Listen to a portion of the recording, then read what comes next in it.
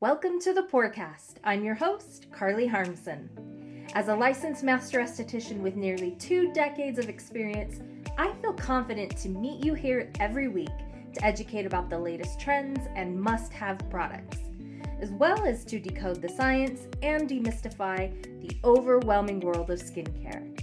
Whether you're a wide-eyed, curious beginner or you're a veteran skincare pro, this is the podcast for you. So grab your favorite face mask and discover with me someone who's not only a skincare guru, but also a card-carrying member of Skincare Obsessed, just like you. Get ready for this episode of the Porecast, starting now.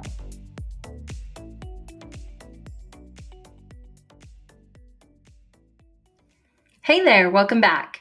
Today we are going to feature some new skincare ingredients that maybe have been around, but popularity is emerging. We're learning more about.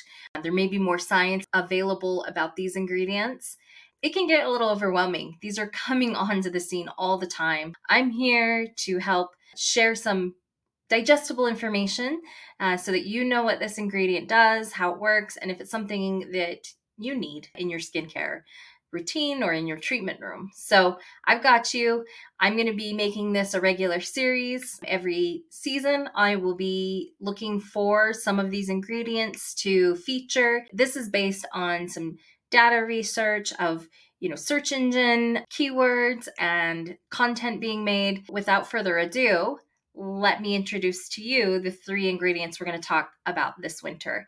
And those are ectoin, tranexamic acid, and hypochlorous acid. Although 2 of them are acids, they're not acids in the way that you think they are, and we'll definitely break down each one of them. So let's start with ectoin. Niacinamide is so 2020. Oh, that hurts my heart a little bit to say because I actually still do love niacinamide, but it surged in popularity and everybody thought they had to have it, and everybody thought they had to have it in 10% concentration. And we know that it's not for everybody. Not everybody tolerates it. Some people break out from it. Ectoin is the new, or Ecton is the new kind of niacinamide. So this is a natural moisturizing ingredient, and it has excellent tolerability and a very safe profile, making it a great ingredient choice for really serious inflamed skin conditions and sensitivities, and for all ages alike. We're seeing dermatologists even prescribe, formulas that feature Ectoin to infants. So we know that it's very safe, making it a great treatment to start using in the treatment room if you're a skincare professional, or one that you could easily incorporate into your home care routine if you're just a fan of skincare and that's why you're here today. There are no known side effects with Ectoin. There's no known contraindications to this ingredient either. So as a new superstar ingredient in barrier repair, Ectoin is going to definitely help to improve skin barrier function. That's its main focus and purpose. That important natural barrier of defense is responsible for holding in a lot of the moisture and hydration in our skin. So it's going to help to prevent that moisture loss, resulting in a balanced, healthy skin. Some, as I mentioned, are even touting this as the new niacinamide, in that it does strengthen the skin barrier, similar to how niacinamide can, even though different mechanisms. Ectoin is an amino acid derivative and osmolite, which is really hydration. It's known to be able to increase hydration and hold hydration. And then an extremolite as well. And that is found in different species of bacteria. So for skincare, it's extracted through a type of, you're going to love me for this, bacterial milking. So it actually might be quite a sustainable ingredient, and sustainable is sexy. It also can help to protect cell health and has been promoted as a stress protection molecule. So it's been shown to combat premature aging by counteracting against UV radiation. And as an extremolite, and that means it's found living in really harsh extreme conditions, like it's been found in deserts and Arctic and all kinds of places. It seems this ingredient is especially helpful for those that are exposed to environmental aggravators like sun exposure, wind, pollutive places, and places of extreme dryness. In fact, this not so new ingredient was discovered in 1985 by a German scientist in a salt lake, not my Great Salt Lake that I live by, but a salt lake in Egypt. Again, this ingredient is considered to be sustainable, which is an awesome bonus. We love to see that. The therapeutic dose of Ectoine is thought to be in the range of 0.5 to 3%, although I have seen it in up to 10% concentrates. It's currently found in moisturizers and creams and also serums, and it can be paired with ingredients like retinol, glutathione, ceramides, and even with niacinamide, who I still love. She's also standing alone confidently in treatment as well. So sometimes you'll find her alone with just some formula carriers and suspenders and things. Ectoine is like Switzerland, and funnily enough, it's very common in like German skincare in that region, but it is like Switzerland in that it's, works well with pretty much all active skincare ingredients. So it's very easy to incorporate this into your existing routine or treatment. I'm excited to see where we go with it. Okay, let's talk about tranexamic acid. Tranexamic acid, holy smokes, I am such a fan. This is a new kid on the block. Tranexamic acid is really unique, and it's unlike other acids you've heard of, like glycolic or mandelic. It does not exfoliate or stimulate cell renewal. So it's not in that family of hydroxy acids that do that, even though it has acid in the name. So I want you to kind of take that word acid, and when we see it, don't think of like a burning acid that goes on the skin. It doesn't do anything like that. In fact, it's kind of the opposite. It has profound anti-inflammatory benefits. It's been shown to be a great barrier support ingredient. And importantly, it's being hailed as the next generation hydroquinone with no side effects or little side effects and no controversy. So we're really excited about tranexamic acid. It is derived from an amino acid lysine, and it's synthetically added into skincare formulation. As a water-soluble compound, it's really easily formulated into skincare products like creams and serums. Tranexamic acid, as I mentioned, is the new alternative to hydroquinone, but without those intense side effects. So maybe an ideal treatment for even the most sensitive skin.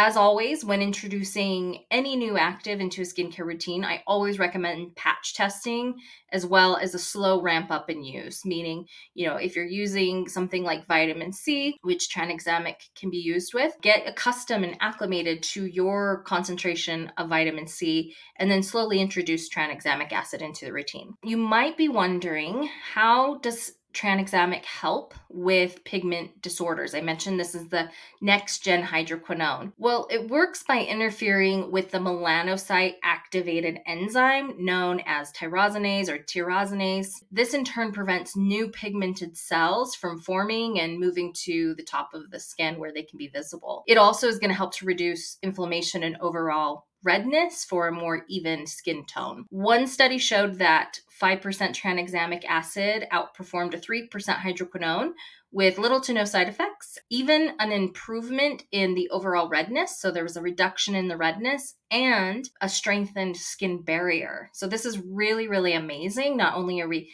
able to treat the pigment with this ingredient, but we're not, decimating the barrier like we can with hydroquinone, especially with frequent and higher concentration use. So this ingredient's now being studied as a potential rosacea treatment as well. So that's pretty cool.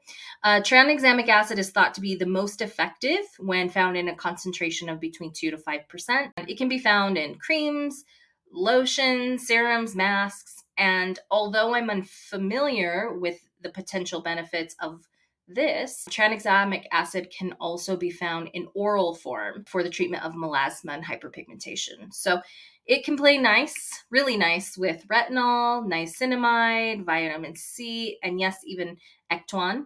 It can be helpful for hyperpigmentation, melasma, post-inflammatory hyperpigmentation from injury or wound or acne. It can be helpful for acne, redness, and rosacea. So more research and products are sure to come. So keep an eye out for this ingredient.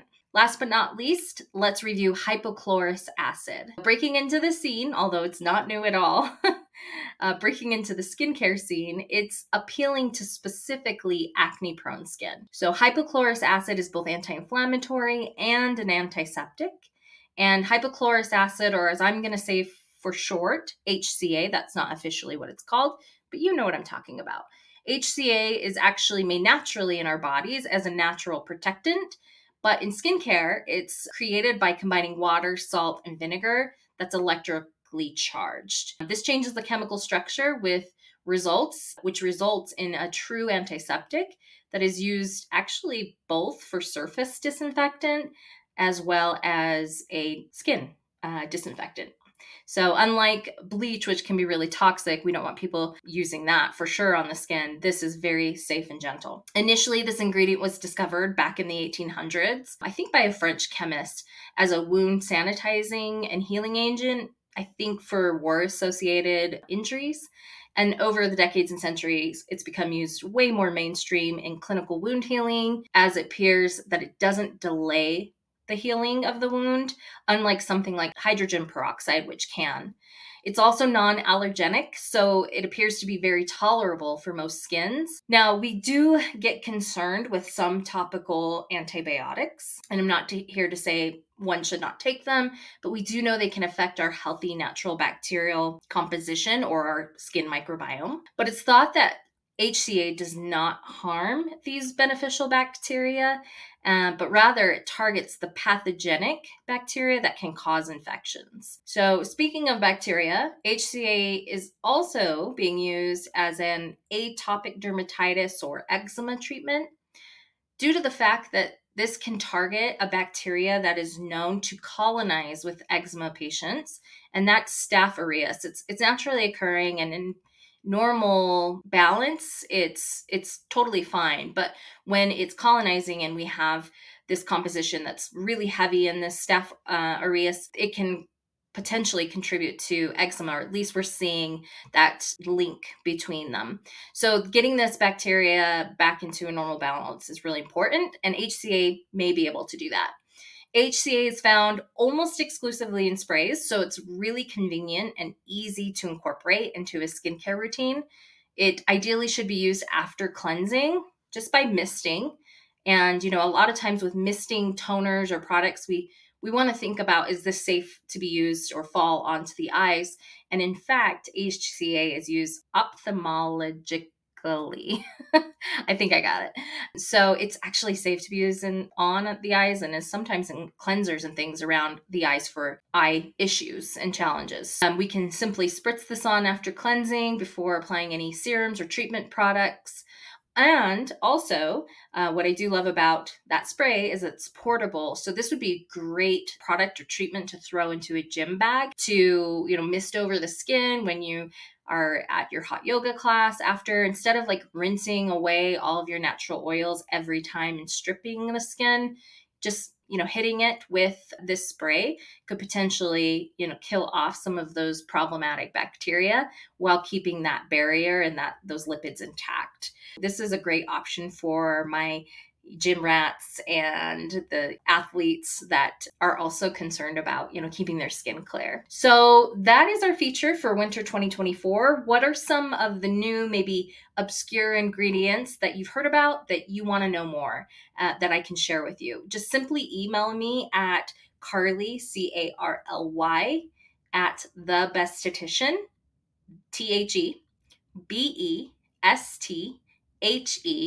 TheBesthetician.com.